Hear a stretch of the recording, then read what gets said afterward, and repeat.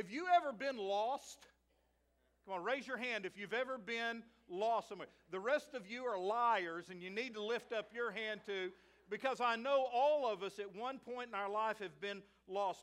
What a horrible feeling it is, right in the pit of your stomach, when you come to the realization that you are on the wrong road, you're going the wrong way, and you have absolutely no idea where you are. Several years ago, Angie and I flew out to Fresno, California. I was going to speak at a couples retreat at the Harmony Free Will Baptist Church. What they did is they loaded all the couples up, and we went to Pismo Beach. Man, what a horrible place to have a couples retreat. It was fantastic, wasn't it? I got to speak on Friday and Saturday at that couples retreat in Pismo. We went back to Fresno on Sunday. I preached at that church.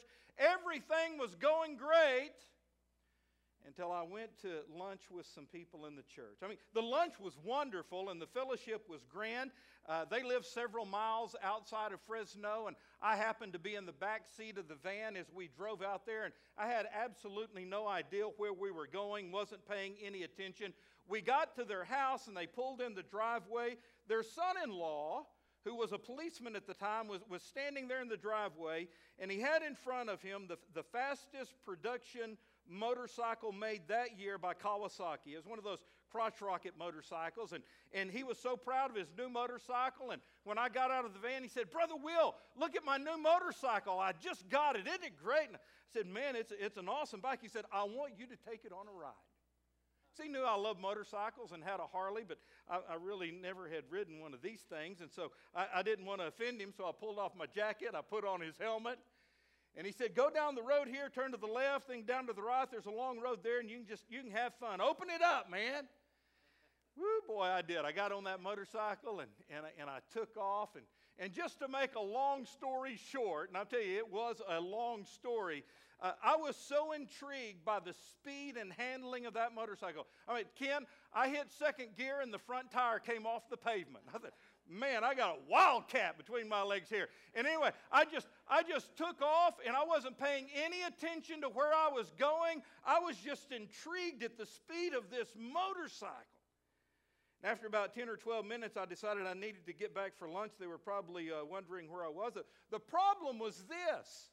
I was so intrigued with that motorcycle, I had no idea where I was. I mean, I looked around, and all the roads looked exactly the same. And I started panicking because I was lost. And I desperately needed direction. Well, church, let me tell you, all of us in this room need spiritual direction in our lives. Good news is that's what the Bible is all about. However, the Bible is a pretty big book, 66 different divisions, over 31,000 verses. So the Lord placed a summary in the Scriptures. It's a digest. It's an abridgment. It's called the Book of Romans. The Book of Romans is really a synopsis of the message of the entire Bible. And within the book of Romans, there are a series of verses that gives us an outline for God's entire plan of salvation for the human race. These verses are affectionately called the Romans Road to Salvation. Raise your hand if you've ever heard that phrase, the Romans Road to Salvation. Here are the verses that are in the Romans Road. Romans 3:23, Romans 6:23, Romans 5:8, Romans 10:9 and 10, and chapter 10, verse 13. I can remember learning the Romans Road to Salvation when I was a kid, growing up at the Westside Church in Midland, Texas. In fact, on that Sunday night when I came to the altar at age 6 to confess my sins and ask Jesus to come into my heart, my pastor, Brother Zellers, opened his Bible up to the book of Romans, and he led me verse by verse down the Romans Road to Salvation. Never forget that in my life. Since then, I've learned many methods of leading other people to Jesus Christ. But I always find myself coming back to these verses because they summarize everything we need to know and say when we come to the Lord Jesus Christ in faith, or if we're leading someone else to Jesus Christ in faith. So here's what we're going to do today, church. We're going to take a little stroll down the Romans road to salvation. Now, my primary purpose in preaching this sermon is this. I want you to fully understand what it means to be saved. I want you to fully understand God's very simple plan of salvation. Because it's the only way any of us are ever going to make it into heaven, is to do it God's way, all right? And this is God's way. This is how you can be saved. The first stop on the Romans road is Romans chapter 3, verse 23. Now, we're going to throw that on the screen, but what I want you to do is open your Bible to Romans 3:23. I want you to take a pen or a pencil. There's pencils in front of you there in the pew. And I want you to put a number 1 right beside Romans 3:23, because this is the first stop on the Romans road to salvation. You might say, well, preacher, I don't write in my Bible. You write in your Bible today, all right? This is important, all right? Because at the end of this message, if you've written these verses down, I'm going to certify you, okay? I'm going to certify you to be able to use the Romans road to salvation. So here it is, the first one. Read that out loud with me, okay? Let's read it together. For all have sinned and fall short of the glory of God. Very simple verse. Let me give you the Greek on the word all. All means all. All right? That's every one of us. If you're alive and breathing and paying just the least bit of attention, would you raise your hand? Please, everyone, come on. Humor me, raise your hand. Everybody, keep it up. Everybody, raise your All right, you're a sinner. Huh? I know you might be offended by that, but I'm just telling you the truth. All of us have sinned. Everyone has sinned. The Bible says we are sinners by nature. That is, when we came out of our mother's womb, we were sinners. We got it from our ancestors, Adam and Eve. They are the first sinners in Genesis chapter 3. Since that, all have sinned, every one of us. We are sinners by nature. It's in our genes. It's in our DNA. That's why you don't have to teach little kids to be naughty. It comes instinctively, all right? And I'm not bashing little kids. I love little kids, don't you? But you don't have to teach them how to be mean and naughty and do bad things. All of us are sinners by nature. Not only that, we're sinners by choice. We consciously make choices every day, and most of those choices are bad. We are all sinners, and all of us fall short of the glory of God. Let me camp out on that word glory just for a moment. The word glory there has to do with the perfection of God, His glorious, perfect purity and holiness. And what this verse is telling us is that none of us can live up to that standard. Here's God's holiness up here, and here's the rest of us down here. And there is nothing we can do to become holy and righteous like God is holy and righteous on our own. Can't be done. Now, if you look at this verse in its context, you will find that Romans 3:23 simply concludes a paragraph in which the Apostle Paul has repeatedly made the same point, quoting verses from the Old Testament. Let me back up and show you what I'm talking about. In chapter 3, verse 9, he says, "What shall we conclude then?" Verse 10, "There is none righteous. No, not one." Verse 11, "There is no one who understands. There is no one who seeks God." Verse 12, "They have all turned away. There is no one who does good." Verse 20, "No one will be declared righteous in God's sight by simply observing the law." And then in verse 23, "For all have sinned." Every one of us. In fact, if you go back and study this in history, there have only been 3 people in the entirety of history who were perfect and sinless. And the first 2 didn't stay that way long. Adam and Eve. They sinned. So that leaves only Jesus Christ Himself. No one else.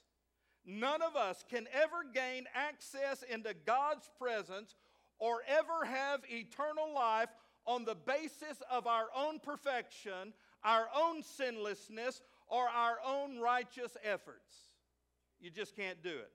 For we have all sinned and we all fall short of the glory of God. we're all in the same boat. We're all sinners. Now, you might be a good person, and there might be a lot of people who look up to you and love you, but you know what? You're still a sinner. You're still a sinner. All have sinned. You can't make it to heaven on your own. You're a sinner. That's the first stop. But then that leads us to Romans chapter 6, verse 23. Stop number 2 on the Romans road to salvation. So, turn to Romans 6:23, mark a number 2 beside that verse, and let's read it together. Are you ready, church? Let's read this. For the wages of sin is death, but the gift of God is eternal life through Jesus Christ our Lord. Now, what a great verse that is, huh? Awesome verse. Let me explain it here in a moment. Before I do, let me talk about John 3:16. Y'all know that verse? The most famous verse in all the Bible. For God so loved the world that he gave his only begotten Son, that whosoever believeth in him should not perish but have everlasting life. John 3:16 has been called the gospel in a nutshell. Well, I would say the same thing is true of Romans 6:23. In fact, in my humble opinion, if you wanted to find one single verse that best summed up the 66 books of the Bible and the 31,000 verses in the Bible, you could split the difference between John 3:16 and Romans 6:23. I like Romans 6:23 because it gives us a critical contrast. Notice the way this verse is balanced. The first half of the verse says, the wages of sin is death. It's kind of a bummer, isn't it? But the Bible doesn't sugarcoat things. It just tells you the truth. And here it is. The wages of sin is death. Balance that, though, with the second half of the verse. The gift of God is eternal life through Jesus Christ our Lord. You've got these ideals placed side by side, and we're going to throw them up here on the board so you can see them. Wages and gift, they're compared. Sin and God, it is compared. And then death and eternal life, it is compared. Let me tell you what I'm talking about here. Wages. Let's start with wages. Wages is a word that we see every day in the newspaper. We all know about wages. Wages is what you get for what you do. Right? Wages is what you get for what you do. And the Bible says that all of us, all mankind, is employed by sin. Sin is our master. Sin is our taskmaster. And the payment for sin, the payment for a life of sin, the wages for living your life in sin is death. That's what sin is going to pay you. Now, we are all enslaved to sin. You say, well, preacher, I'm trying to be a good person. It doesn't matter that you're trying to be a good person. Good people are lost in their sins. Good people die and go to hell because of their sin. We're all sinners, all right? Understand that. The wages of sin is death. What kind of death are we talking about? Physical death, spiritual death, eternal death. So if you live your life on planet Earth and are never born again, you never receive God's plan of salvation. The payment for that life is going to be death. Physical death, spiritual death, eternal death. You'll spend eternity in hell. Okay? But then you contrast that to the second half of the verse. The second half of the verse tells us that there is a God. He is completely and totally opposite of sin. God is holy and righteous and perfect. And our God has a gift that He wants to give us. You know what a gift is? It's something you can't earn and you don't deserve it. It's a gift. And our God wants to give us a gift, and that gift is what? It's eternal life. Eternal life through Jesus Christ our Lord. Man, what a great deal. All you have to do is believe, and God wants to give you this gift. Question is, why would God do that?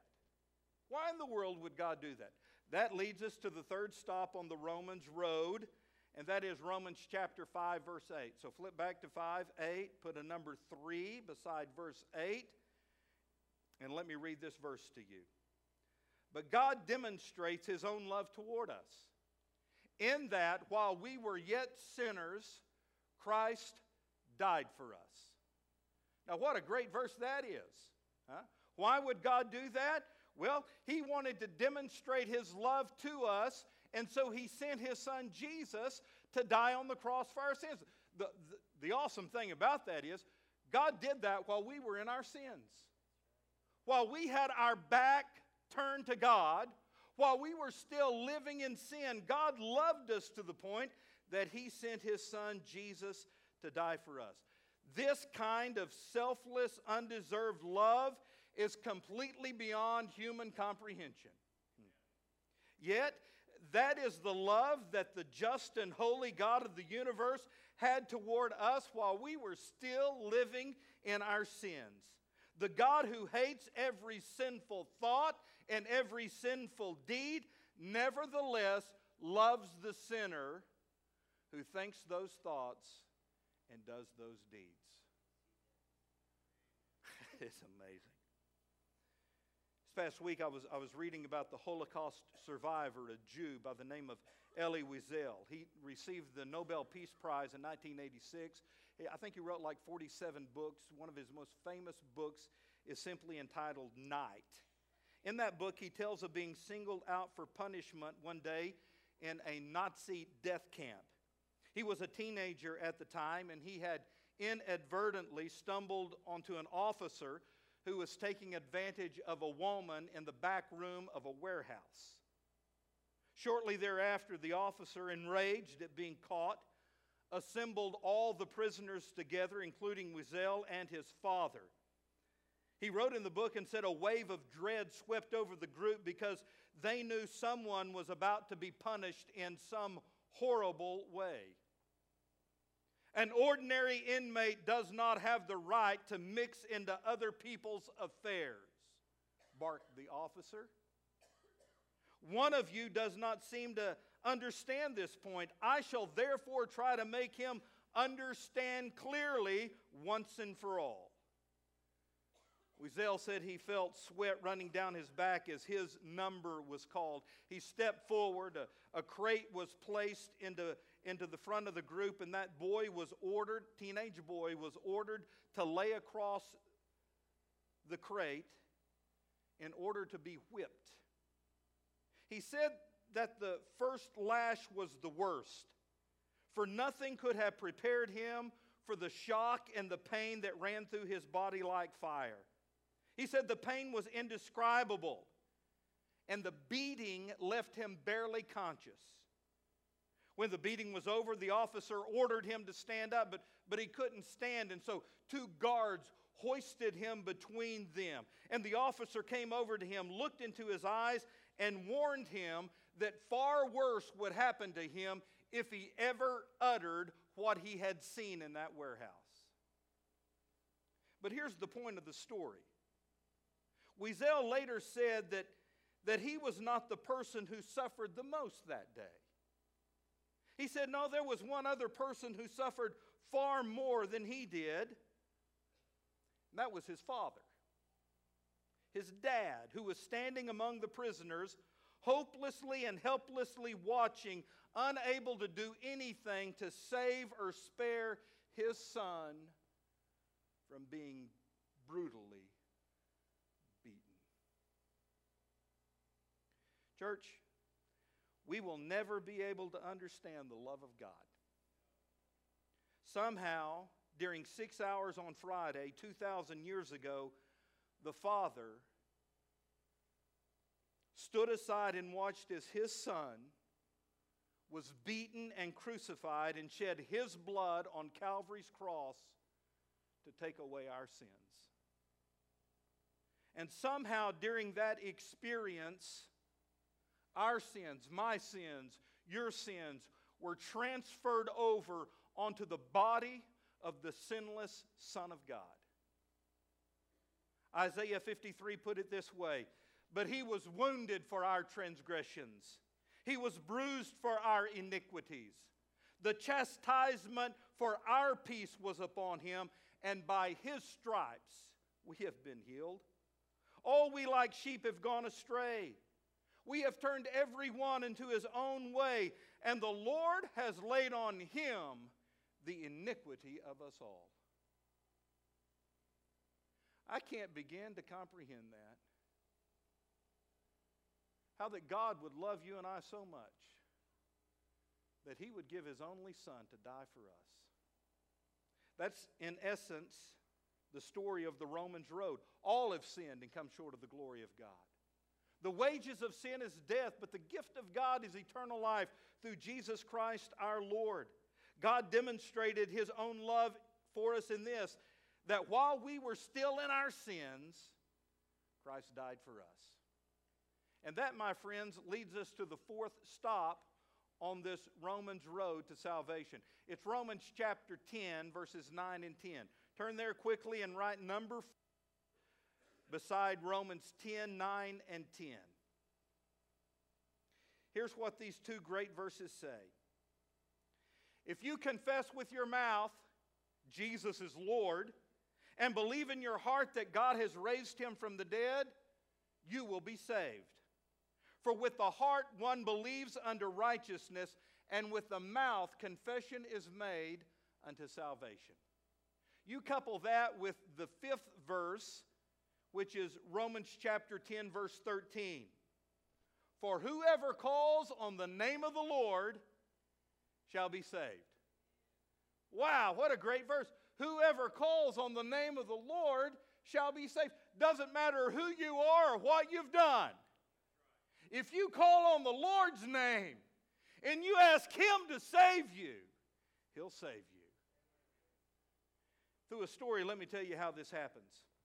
Hyman Appelman was a Jew born in Russia in 1902. He was reared and trained in the Jewish faith in a very strict way. When he was about 12 years old, his family immigrated to America and they settled down in Chicago. He was enrolled in the first grade. The problem was he was 13 years old and weighed 150 pounds, right?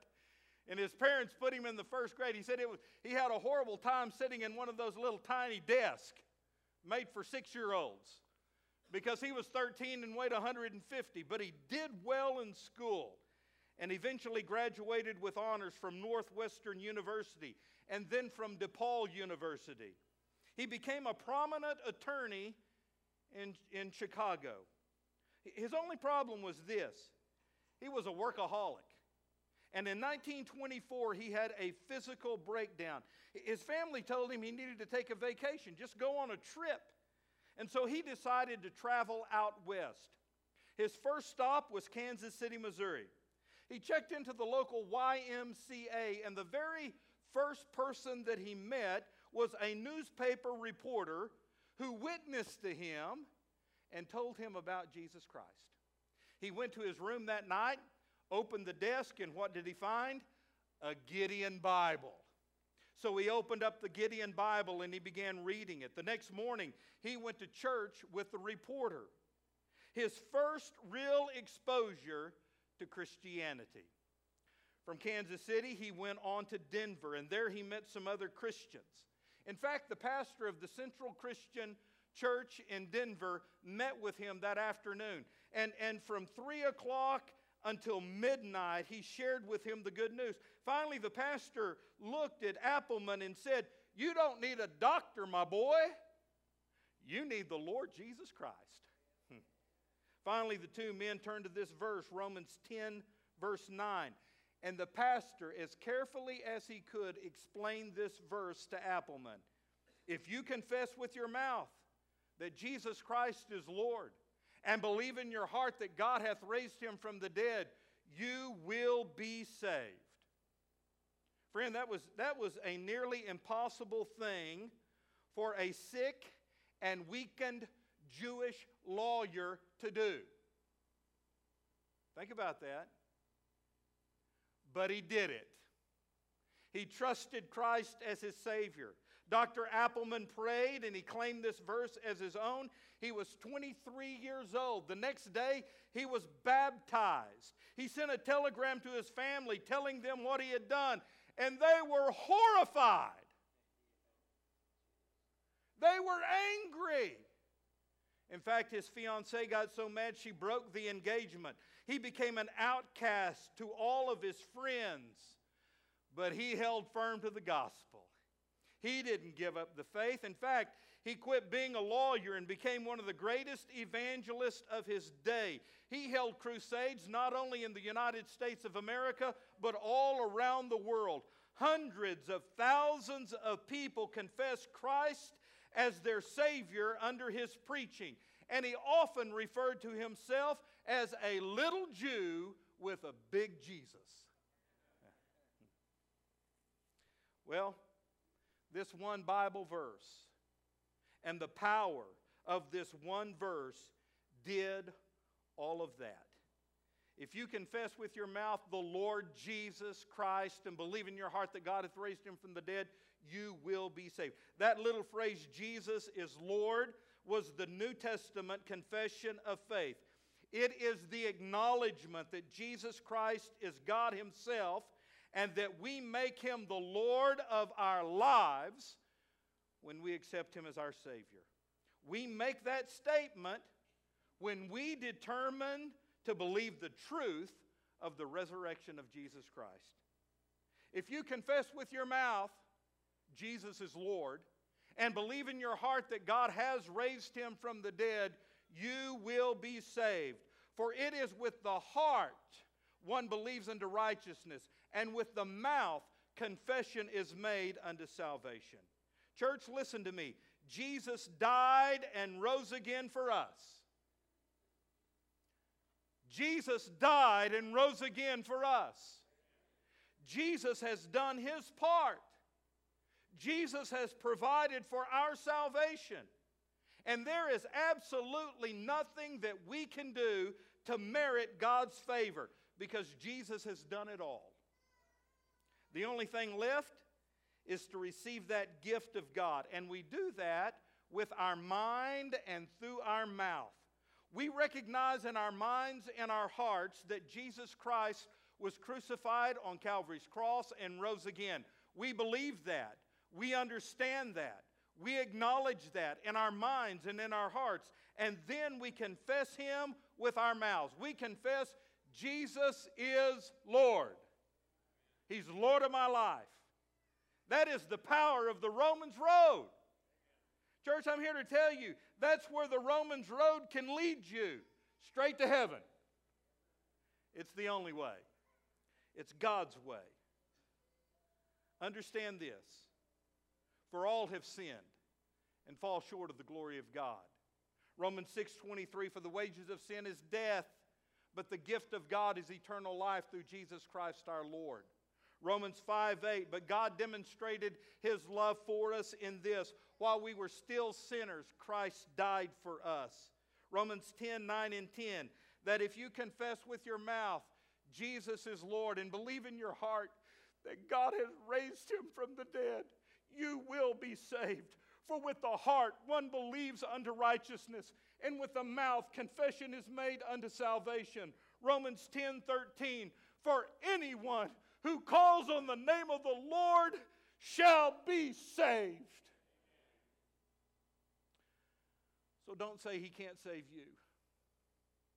Don't you believe that lie and say there's no way God could forgive me for all the wrong I've thought and all the bad things I've done. I don't believe it for a minute, because God's word says if you believe, you can be saved. That's it. That's about as simple as it gets, folks. God's simple plan of salvation. I've got two reasons, buddy. I've got two reasons for preaching this sermon. Reason number one is this: I want to make sure this morning that you understand God's simple plan of salvation. Listen to me, church. Lord knows I'm not being hateful or rude or mean to you today. I'm telling you this because I love you. I want you to go to heaven. God wants you in heaven. There's only one way you can get into heaven. That's God's way. Your name has got to be in the Lamb's book of life. And the only way your name can be in that book is if you accept Jesus as your Savior. With your mind and heart, you believe that he died on the cross for you. And with your mouth, you confess him as Lord of your life. That's the only way. The only way you can go to heaven. Do you know you've been saved? You know, it could be that you're here today and you know you've never done that. You know you've never accepted Jesus as your Lord and Savior. By all means, would you please consider doing that this morning? Today, make this your day of salvation.